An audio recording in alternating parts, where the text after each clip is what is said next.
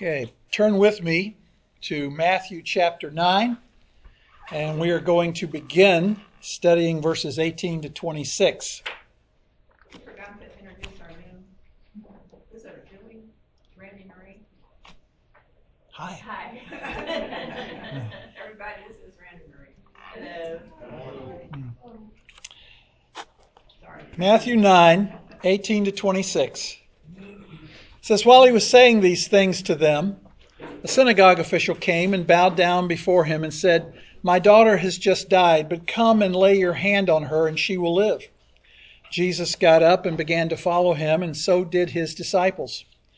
And a woman who had been suffering from a hemorrhage for 12 years came up behind him and touched the fringe of his cloak, for she was saying to herself, "If I only touch his garment, I will get well."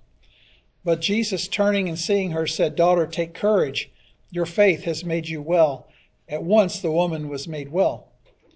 When Jesus came into the official's house and saw the flute players and the crowd in noisy disorder, he said, "Leave, for the girl has not died, but is asleep." And they began laughing at him. But when the crowd had been sent out, he entered and took her by the hand, and the girl got up. This news spread throughout all that land. This is a passage about Jesus' power over death. As you know, we're living in a dying world where all of us face the inevitability of death. We are deteriorating humans in a deteriorating world. Our world is marked by tragedy, sorrow, sadness, death, and dying. Since the fall of man, as recorded in Genesis 3, there has been a curse on the earth, and that curse has sent the earth and all of its inhabitants spiraling into an endless cycle of tears and pain and sickness and death. In fact, we face these things constantly. All you have to do is turn on the news or scan through it on your computer or tablet, and you will see reports involving death over and over and over again. Death by disease, death by drownings, by vehicle crashes, by shootings. The stories are endless. In my former career as a law enforcement officer, I saw death hundreds upon hundreds of times by dozens and dozens of different ways. I've seen it in homicides and suicides. I've seen it in plane crashes, car crashes, motorcycle crashes, drownings, fires, overdoses. I've seen it in people of every age, the elderly, those in the prime of life, and teenagers, and sadly I've seen it in small children. I've seen death in so many varieties of ways it almost boggles my mind when I think about it. And in my years of ministry here at the church, I've seen the passing of several of our dear friends through the years, far too many or to even remember or to count. I stood by the bedsides of godly men in our church, like Hal Brenner, Harry Nichols, Joseph Smith, as they entered the presence of their Lord and Savior Jesus Christ. And just within this year, Jack Jenkins and I stood with Terry at the bedside where his dear Susie had just unexpectedly gone home to be with Jesus. And we just experienced the loss of little 10-year-old Lila Goody here at Lakeside. Death is horrible. Death is stunning. But that's what sin has done to this world. Death is the curse in action. Is it any wonder that Jesus reacted the way he did when he came to the grave of Lazarus? John 11:33 says, when Jesus saw her, that is Mary, weeping, and the Jews who came with her also weeping, he was deeply moved in spirit and was troubled. And then it says in verse 35, Jesus wept. These were people he loved. This was deep pain. He was hurting, and it wasn't because of what had happened to Lazarus, because he knew that he was about to raise him back to life. But in the infinity of his mind, he could look throughout all of the ages and all of the eons of time to see all the consequences of sin and feel the pain that it would bring to mankind. And as one who could sympathize with his children beyond anything that we can conceive, it hurt him deeply, and so he wept. See, God didn't want it to be so. Sin was not God's purpose for man. All things in the world were created for the good of man and the blessing of man, but man sinned. And so the Old Testament prophets say sin will run its course and then God will reverse the curse. God will turn it all around. And we come to the end of the book of Revelation in Revelation 21:4, and we read this, "And he will wipe away every tear from their eyes, and there will no longer be any death. There will no longer be any mourning or crying or pain. The first things have passed away." Who can do that? Who can reverse the curse? Who can destroy disease and pain and sorrow and tears and death? The prophets said that there would come a Messiah, a prince, a king, and he would do it. He would have the power to bring back wholeness to life. And so when Jesus came into the world, he demonstrated that power through the fulfillment of those prophecies. Though their fulfillment is yet future, the one who will fulfill them has sufficiently demonstrated his ability to do so. And so when Jesus came into the world, for all intents and purposes, he banished disease from Israel. He raised the dead. He forgave sin. He multiplied food. He calmed storms. He cast out demons. He demonstrated all of that during his first coming, and was saying, by demonstrating that, he was foretelling that all of those things will be true of the great and glorious coming kingdom. The miracles of Jesus were the verification of his power to reverse the curse, the verification of his power to establish the kingdom. But death looms on the horizon in every individual's life. How marvelous it is to realize then that Jesus came to conquer death. Turn over for a moment to John chapter 5. John chapter 5. Let's look at several verses there. John 5, let's start with verse 21. Jesus says, "For just as the Father raises the dead and gives them life, even so the Son also gives life to whom he wishes." Verse 24, "Truly, truly, I say to you, he who hears my word and believes him who sent me has eternal life and does not come into judgment, but is passed out of death into life." Verse 26, "For just as the Father has life in himself, even so he gave to the Son also to have life in himself." So Jesus told them that God had given him power over life, and that was both physical and spiritual life. In John 11, 25 and 26, he said, "I'm the resurrection and the life. He who believes in me will live even if he dies, and everyone who lives and believes in me will never die." In other words, Jesus claimed to have the power over death. He said the Father has power over death, and he gave him the power over death. And in John 14:19, he says, "Because I live, you will live also." Now, so far, Matthew has shared with us about the various kinds of miracles Jesus did that demonstrated his authority over sickness and disease, over demons, and over the realm of nature. But listen carefully. When Jesus healed that leper, when he healed Peter's mother-in-law, when he healed the paralytic, he did not heal them for their sake only, but so that he might demonstrate his power and authority as the Messiah. And all of the other people he healed, he didn't heal them because they all had faith, because they didn't, not by any stretch of the imagination. He didn't heal all of them because they were all worthy. He healed all of them in order that he might show that he could heal all disease, that there was no limit to his capacity. In chapter 9, verse 35 of Matthew, it says Jesus was going through all the cities and the villages, teaching in their synagogues and proclaiming the gospel of the kingdom and healing every kind of disease and every kind of sickness. In chapter 11, verse 5, the blind receive sight, the lame walk, the lepers are cleansed, the deaf hear, the dead are raised up, and the poor have the gospel preached to them. And so it was that he demonstrated that he was God, the Messiah, the King. Now, so far, as you know, we've seen in chapters 8 and 9 that Matthew gives us 9 miracles that he focuses on, and order to explain Jesus' authority over the physical, the spiritual, and the moral world. And he gives them to us in three groups of three miracles. In chapter 8, the first group of miracles dealt with disease. And then the second set of three dealt with disorder, the storm, the demoniacs, and sin. And now we come to the third group, and now he deals with death. So Matthew presents Jesus' authority over those three areas, disease, disorder, and death.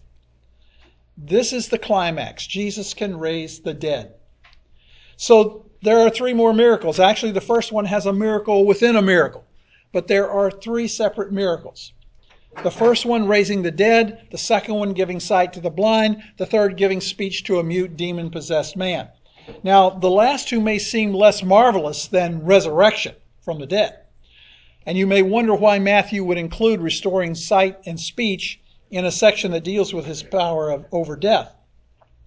I'm not sure I can be dogmatic about the answer, except that it would be a wonderful illustration of Jesus' resurrection power.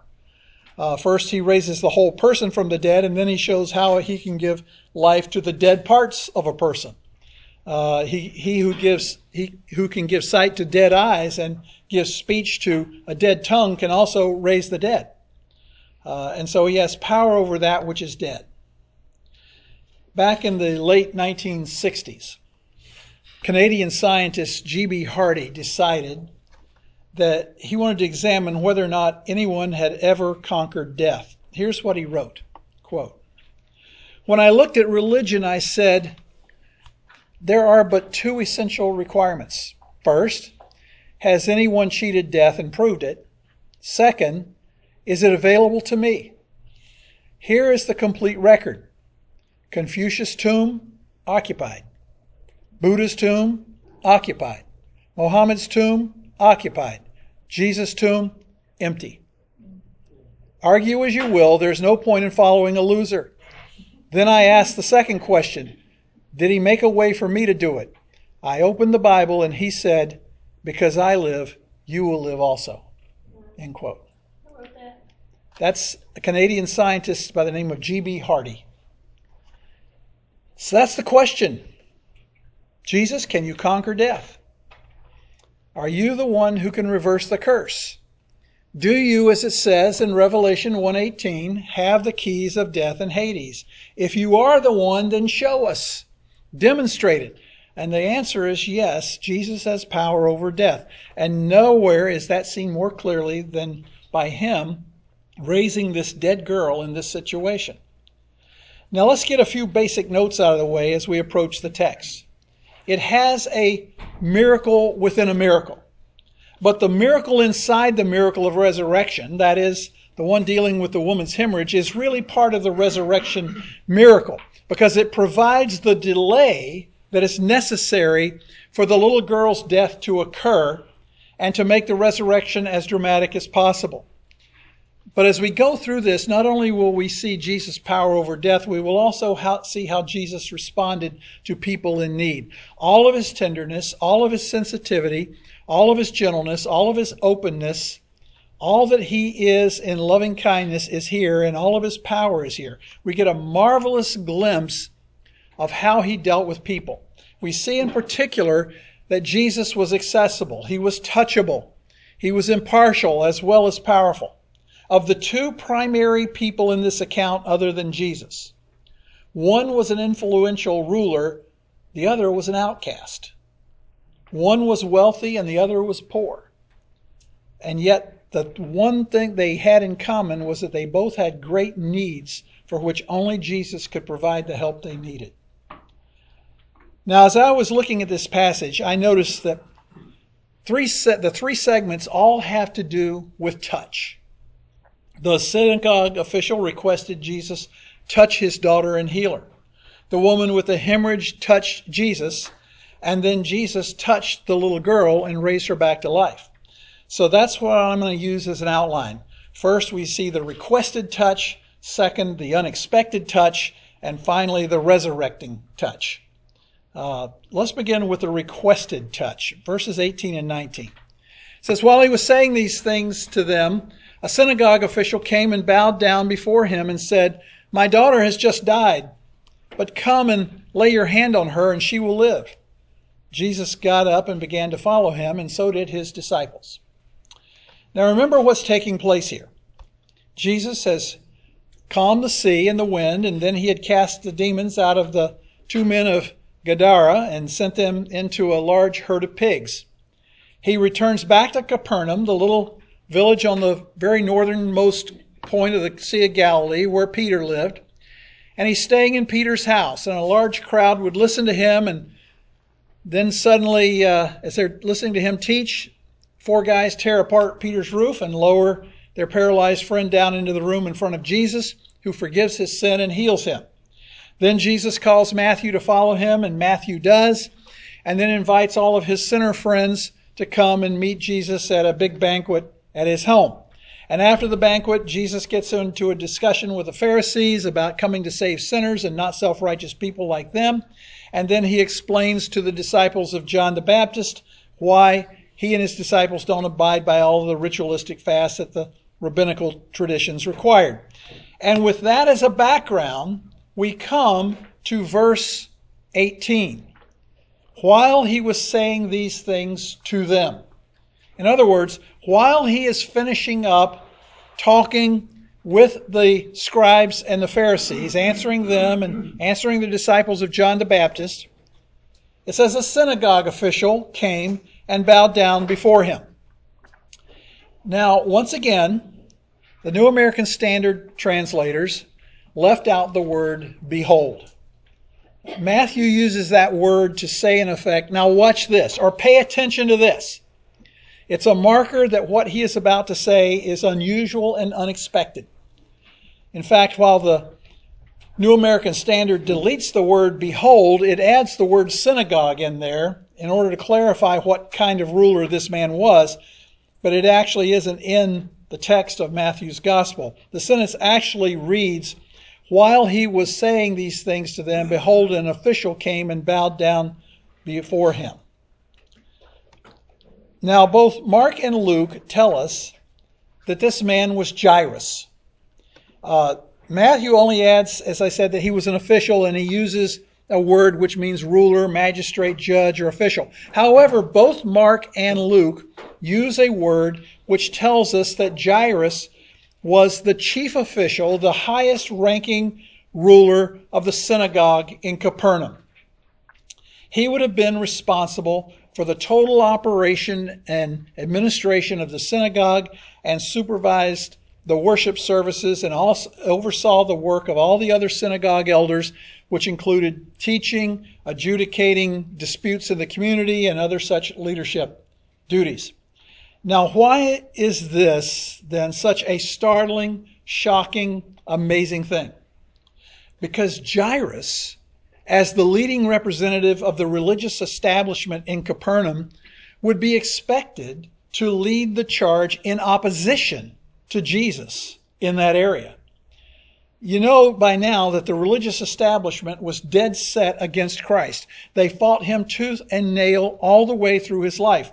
And this guy was looked upon as the epitome of that opposition. He may have even been a Pharisee. We don't know. But he had a lot of peer pressure to be a faithful Jewish traditional religionist. And yet, he comes to Jesus. Now, you might expect Jairus to come and say, "Teacher, I'm the chief elder of the synagogue. I'd like to speak to you privately for a couple of minutes." But that's not what he did. He didn't try to protect himself at all from public criticism. It's amazing. Look at verse 18. He came and bowed down before him. Now that word in the Greek means to worship. It means to prostrate oneself before someone in submission and worship. It's the same word that Mark used to describe the Gadarene demoniac falling down, bowing down before Jesus in submission to his authority. The word is used 60 times in the New Testament, and 52 of those times, the word clearly means to worship. Now remember, in the minds of the Jewish religious establishment, Jesus is a heretic. The scribes and the Pharisees are after him. But this guy does what someone in that culture did only to a king or a deity, someone who was divine, or to a king who claimed to be divine. You didn't do this to human beings unless they were in some sense supernatural. And Matthew uses this word 13 times because it fits a king so well, doesn't it? Jairus worshiped Jesus. Well, whatever made him do that? How could you ever get someone like him in his position to do that? I'll tell you how. It's very easy. Verse 18. He said to Jesus, "My daughter has just died, but come and lay your hand on her, and she will live." Now, Matthew's account is brief. Mark and Luke's accounts are larger. Luke tells us that the first time Jairus spoke to Jesus, he said, "My daughter is dying." But while Jesus was headed toward his house, someone came from his house and informed him that his daughter had died. So he shouldn't bother Jesus any further. So apparently, Matthew records only the second statement by Jairus to Jesus, in which he said to Jesus, "My daughter has just died." Matthew just sort of condenses it all, leaving out some of the preliminaries. Mark and Luke tell us that Jairus' daughter was 12 years old. In the Jewish culture, 12 years of age was the age that a girl became considered to be a woman.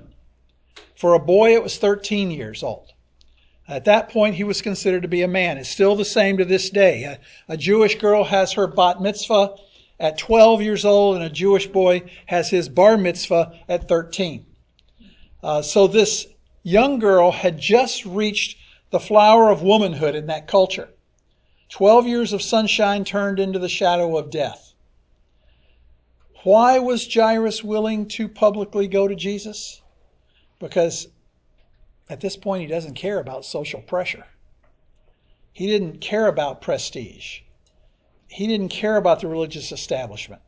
His daughter was dead, and there were no resources within his system to deal with that.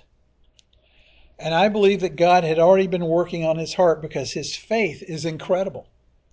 Remember, in a previous lesson, we briefly mentioned that Luke records that one day Jesus had cast a demon out of a demon-possessed man in the synagogue of Capernaum, and everyone there was stunned at Jesus' power and authority. Do you realize Jairus would have been present when that happened that day?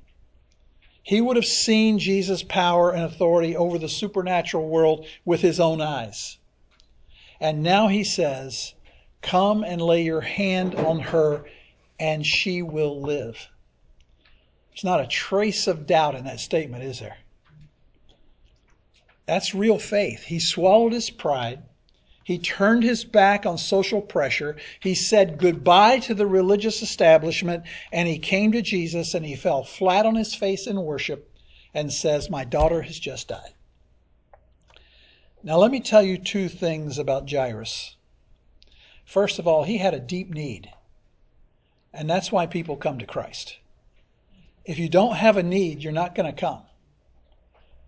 Within the past year, I had an old friend from who I graduated from high school with tell me on Facebook, "I have no need of God and Jesus Christ. I find that to be unnecessary." Well, if you don't have any need for Christ, you're not going to come. And we should pray that God will work in your life so that you do have a need for him. We should pray that you will be in deep need, that you will know pain, that you would know desperation, that you would know the loss of all your resources so that it will drive you to Christ. It's apparent to me that Jairus already believed in the power of Christ. He was probably overawed by Jesus from what he'd seen him do, but up until this point, he had probably been somewhat hesitant to commit to Jesus. But now, when his daughter is dying and then died, he came in desperation. His motive wasn't totally pure.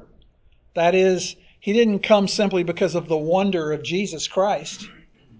He didn't come simply because he had some great love for Jesus.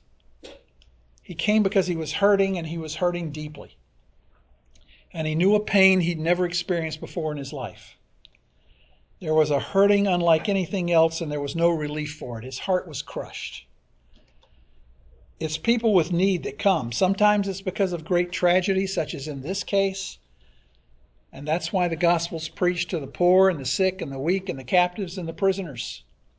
And so he came. And even though his motive was, you could say, a little bit selfish, because his first concern was for his daughter's life and his own despair, Jesus was available to meet his need.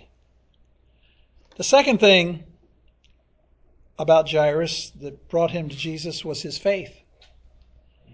He really did believe Jesus had the power to do this, and that is some marvelous faith. You remember the miracle back in chapter 8 where Jesus healed the centurion slave boy who was paralyzed? Centurion said, "Just say the word and my servant will be healed." And Jesus said, "I have not found such great faith with anyone in Israel." That man had great enough faith to believe that Jesus could heal his servant with a word. If that's the greatest faith that he'd seen in Israel, what kind of faith is it to believe that Jesus could just put a hand on a dead person and raise him back from the dead when it had never been done before? Jairus had incredible faith. It's even better than Martha's faith. Martha said to Jesus, if you'd only been here when he was sick, you could have done something, but now he's dead and it's too late. She didn't even believe in resurrection power. And so I believe Jairus had the faith to be redeemed, and I think that before the day was out, he entered the kingdom of God. How did Jesus respond to his need and his faith? I love this. The Greek says, and Jesus got up and followed him. He didn't say, well, hold on for a few minutes. I'm kind of busy with this huge crowd right now. I'll get to you as soon as I can. No, he simply got up and followed him. You know, sometimes the Lord does want us to meet an individual need. In Acts 8, Philip was holding tremendous evangelistic meetings in Samaria. There were huge crowds of people coming, and many were being saved. And suddenly the Lord interrupts all of that ministry to the crowds and says, "Philip, get up and go south to Gaza." And Acts 8:27 says, so he got up and went. And here comes a eunuch riding in a chariot, and he leads him to Christ. And then when it's all over, the Holy Spirit picked him right back up, flew him right back to where he'd been before. There are times when there is a tremendous need in an individual's life. Jesus was always sensitive to that. What does it say in John 6:37? The one who comes to me I will certainly not cast out. Jesus was accessible to the crowd, and he was available to the individual.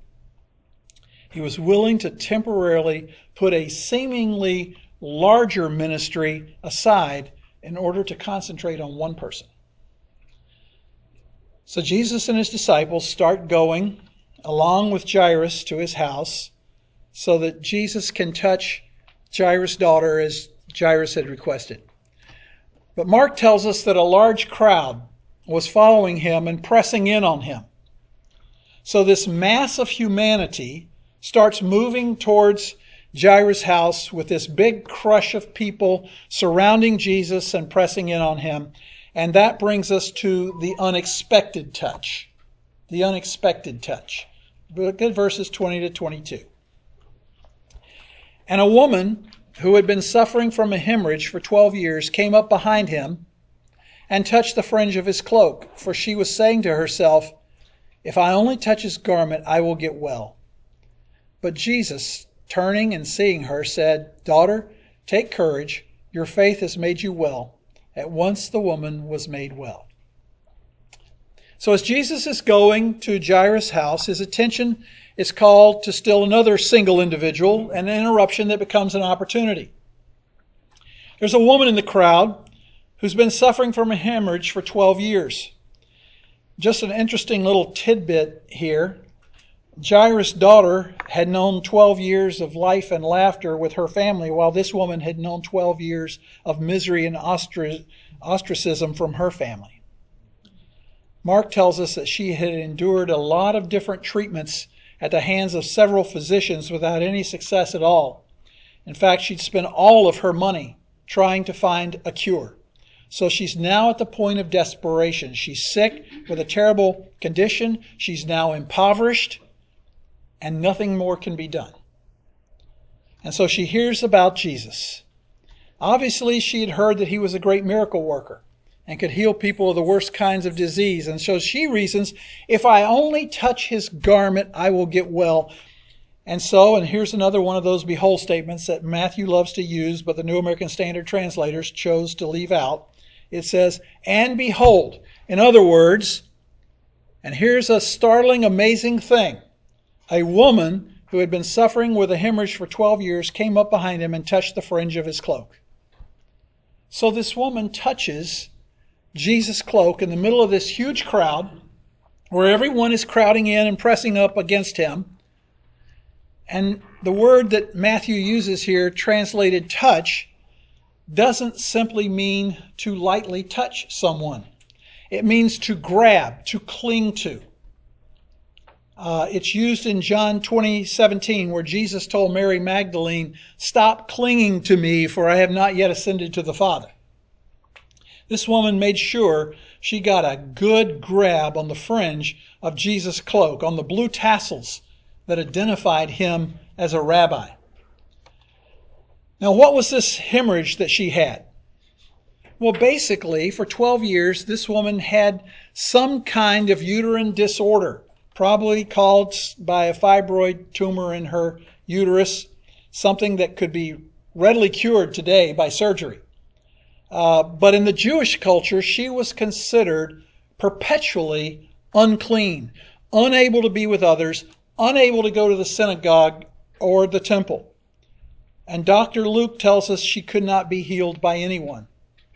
Her condition was incurable. So from the Jewish point of view, you can't imagine anything worse than being a woman with a constant vaginal hemorrhage.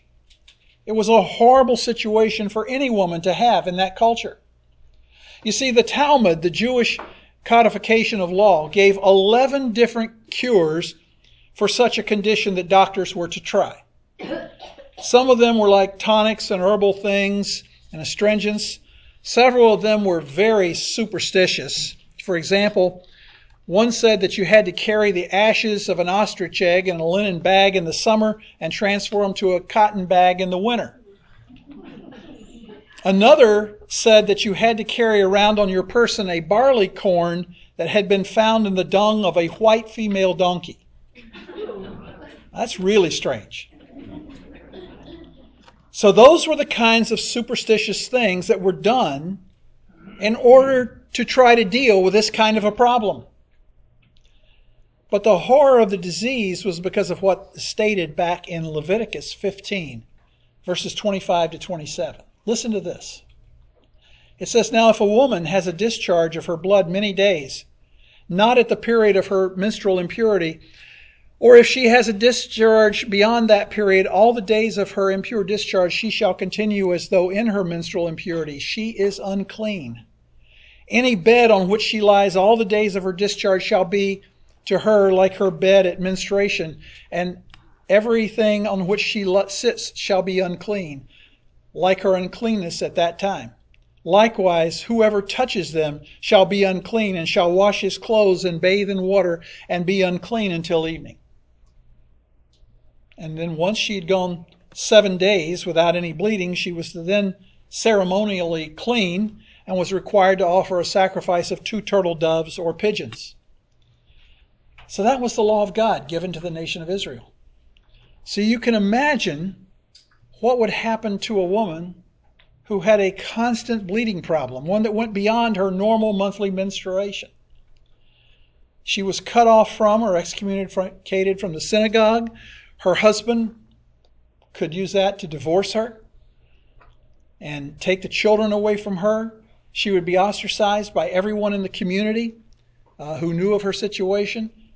And this dear woman had lived with that condition for 12 years. And to make things worse, she'd spent all of her money on physicians, probably all of them, a few charlatans in there. So she's now penniless. Such a tragic, sad situation. And so she comes and touches Jesus. Why? Same two reasons. She had a deep need, and she believed that he could heal her. Think about this. Her sense of need was so great that, like Jairus, she lost all sense of propriety for what she was permitted to do in that society. She was desperate. The person who says, well, I'd like to come to Christ, but I'm not going to sit down with you here in this public place and pray with you because others might see us. They just aren't desperate enough.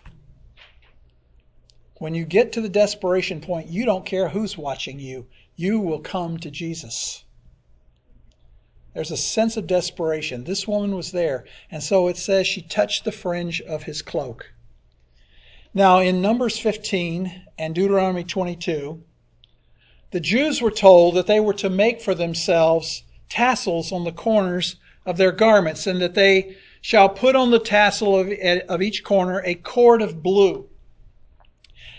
That's the word used here in Matthew. That's what he's referring to. The Greek word translated fringe refers to the tassel that the Jews had on their garments. They weaved a blue thread through their garment, and on each corner the blue cord would be made into a tassel. And those tassels were woven in a certain configuration.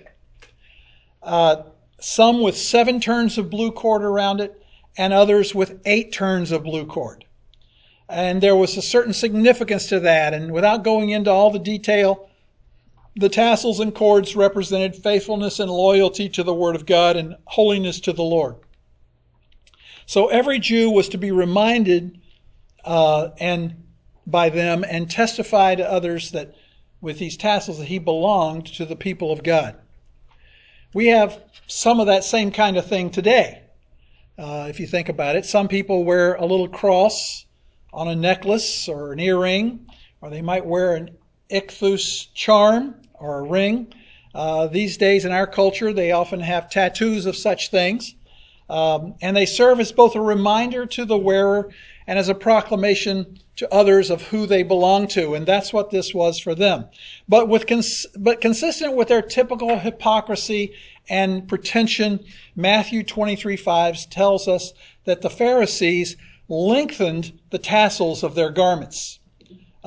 We have the same thing today. Sometimes you see people wearing a cross around their neck that's so large they can almost hide behind it. It's very pretentious and ostentatious. You might be interested to know that during the times of the persecution of the Jews in Europe, Orthodox Jews still wore the tassels. They just weaved them into their underwear so they couldn't be seen in public. And in contemporary times today, you will still find them on the prayer shawl of an Orthodox Jew. And so as Jesus moved along with the crowd thronging around him, it says in verse 21 that this lady was saying to herself, if I only touch his garment, I will get well. Those words, was saying, is in the active voice. That is, she kept on saying to herself. She kept saying it over and over to herself as she struggled to get through the crowd to get close to Jesus. She didn't want to be exposed in her embarrassment and shame. She just wanted to reach out and touch. But she had the faith to believe that that was all that was necessary because she believed that Jesus had the power to heal her with only a touch. She just wanted to touch his garment. When the godly Scottish physician of the 1800s, Sir James Simpson, was dying, a friend wished to comfort him and said, well, James, soon you will be able to rest on the bosom of Jesus. And Simpson was one of the foremost and renowned physicians of his time, but he was a very humble man. And so he responded, I don't know that I can quite do that, but I do think I can take hold of his garment. That's all this lady wanted to do. She knew Jesus could heal her if only she could touch him. So she finally struggles through the crowd, and she grabs that tassel. And what happened? She was instantly healed. You say, but Matthew says that Jesus turned around and talked to her first, and then she was healed. Well, Matthew gives us an abbreviated summary of what happened. Let's go over to Mark's account in Mark 5. He explains what occurred in much more detail. Actually, we're going to start in Mark 4, verse 25. Or is it Mark 4 or Mark 5? I got two different things in my notes here. Is it 5:20? 5:25. Okay. It says, a woman who had had a hemorrhage for 12 years and had endured much at the hands of many physicians and had spent all that she had and was not helped at all, but rather had grown worse. After hearing about Jesus, she came up in the crowd behind him and touched his cloak, for she thought, if I just touch his garments, I will get well. Immediately, the flow of her blood was dried up, and she felt in her body that she was healed of her affliction. Immediately, Jesus, perceiving in himself that the power proceeding from him had gone forth, turned around in the crowd and said, who touched my garment? And his disciples said to him, you see the crowd pressing in on you, and you say, who touched me? And he looked around to see the woman who had done this. But the woman, fearing and trembling, aware of what had happened to her, came and fell down before him and told him the whole truth. And he said to her, daughter, your faith has made you well. Go in peace and be healed of your affliction. So she was immediately healed. Mark is the gospel of immediately. He uses that word 40 times, more than twice as many times as any other gospel. He wants his readers to understand that when Jesus healed, the results were immediate. And it says that Jesus perceived that power proceeding from him had gone forth. Now that reads like Jesus didn't know that he was going to heal that woman and that her healing was sort of involuntary on his part. But he always did what the Father willed for him to do. And because he himself was fully God, he knew that that woman was going to touch him and ordain that she would be healed. But in his humanity, he perceived the power leave his body. And so this woman was healed of her blood flow, and she could feel it in her body. And then he turns and asks, who touched my garments? Now the disciples are incredulous that he would ask such a question. Luke tells us that, of course, which disciple would you expect to say this to him? Peter. That's who Luke says. Peter was the one that said, Master, the crowds are crowding and pressing in on you. In other words, Lord, are you kidding? What do you mean, who touched you? People are clawing at you all over the place. And in Luke 8:46, it tells us Jesus said, but someone did touch me, for I was aware the power had gone out from me. He knew that there had been one special touch from all of those people who were surrounding him, and that the power for healing had gone out from him. Luke tells us that when the woman saw that she had not escaped notice, she came trembling and fell down before him and declared in the presence of all the people the reason why she had touched him and that she had now been immediately healed. Mark tells us the same thing. She's scared to death. She's afraid that Jesus might be upset with her. But notice his words back in our text in Matthew 9:22. He says, daughter, take courage. Your faith has made you well. That word daughter is so personal. It's familial. He's calling her his child. And the word translated take courage is the same word Jesus used to the paralytic who was lowered through the roof back in verse 2. It means don't be afraid. There's nothing to fear. Be confident. It's an expression of compassion, encouragement. She has nothing about which to be fearful. She had faith, didn't she? She says, if I can just touch his tassel. You say, well, that's not exactly mature faith. That's almost like superstition. It's almost like belief in magic. That's true. But listen, Jesus said, if you have the faith the size of a mustard seed, you'll say to this mountain, move up from here to there, and it'll move, and nothing will be impossible for you. That's Matthew 17:20. The lesson to learn is that the Lord will take inadequate faith, like this woman's that is somehow somewhat superstitious, and he'll move it from there to saving faith. It's important that she understand, it was important she understood that she wasn't healed by some kind of magic touch, but rather by the sovereign work of God. He had to bring her into the fullness of a relationship. And that's what we see next. This is really good. It's another example of why there's so much more to be seen in the Greek text than we see in our English text.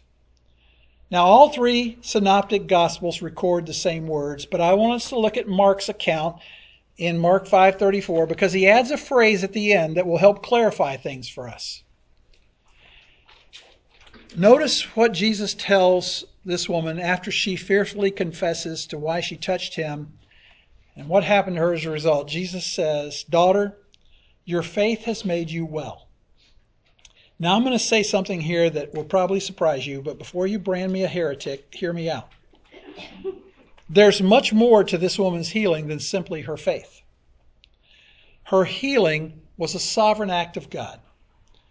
Jesus healed multitudes of people who had no faith, but I'm not convinced that this statement by Jesus has anything specific to do with her physical healing. Okay? Let me explain why I say that. You say, but Bruce, it says here that her faith made her well. I know.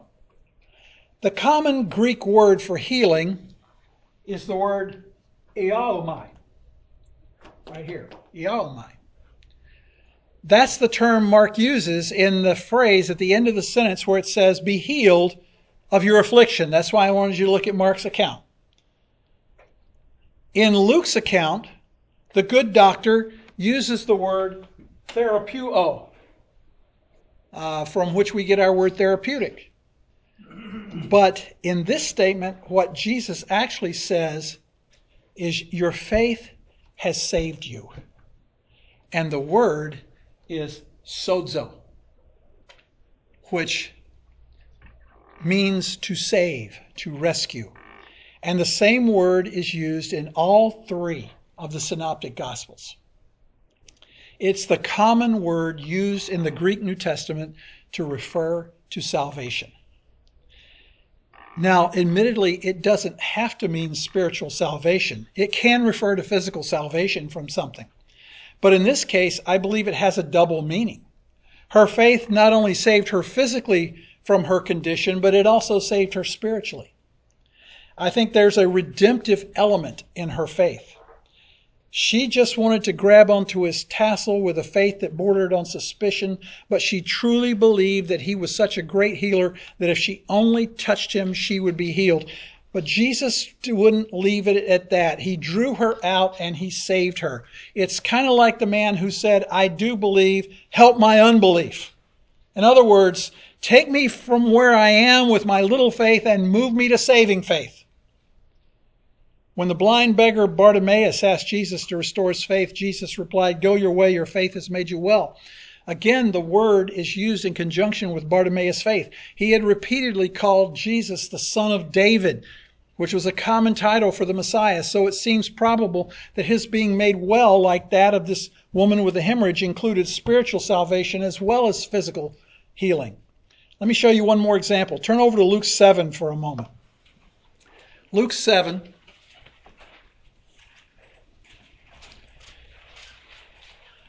Let's not. I'm looking at the time. We will save that. We will stop right there. I would like to, love to, but there's just too much here.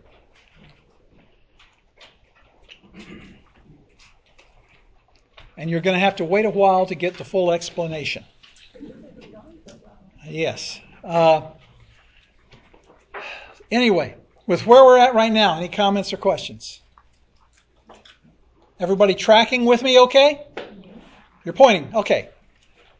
This goes ahead. You haven't reached this yet. But at the end of Matthew, Jesus, in his own words, tells the ruler, Jairus, not to tell anybody about the healing.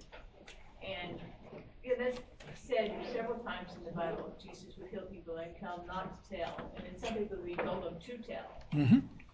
And it wonder why. Well, I wish you'd been with us prior to this, Randy, because I've explained that a couple of times along the way. Sometimes it's because, like in the case of the Gadarene demoniac, he told him to go tell.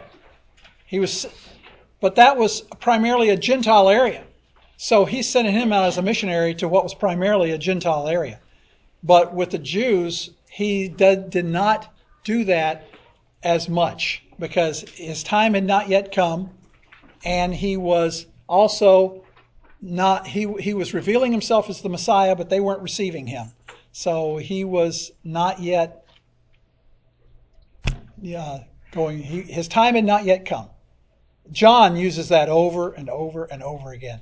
His hour had not yet come. So we'll get to it again when we get to that. But yes. I've often heard it said, and you just kind of reiterated it, that the Greek language is so much richer and deeper in which to read and understand scriptures. Right. When you do your studies, do you read it in Greek, or do you pick out select words that just kind of help embellish the point? I look at the Greek text. I do read the Greek text, and then the words that are important, I tell you about. Is it difficult to try to read it in?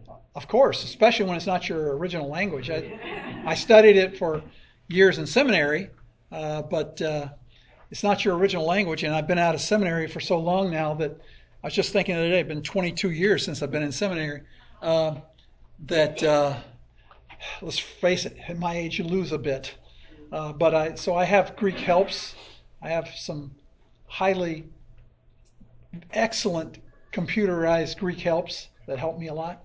But no, I've often described the Greek language to the English language as the difference between looking at black and white television and looking at 4K high D color. That's the difference. The Greek language is like 4 times larger than the English language in its ability to express. We're not talking about the technical stuff. English grows with all its technical additions all the time, but the basic. So much. Yes, you are missing a lot. John 20 is my favorite passage. Let me stop this.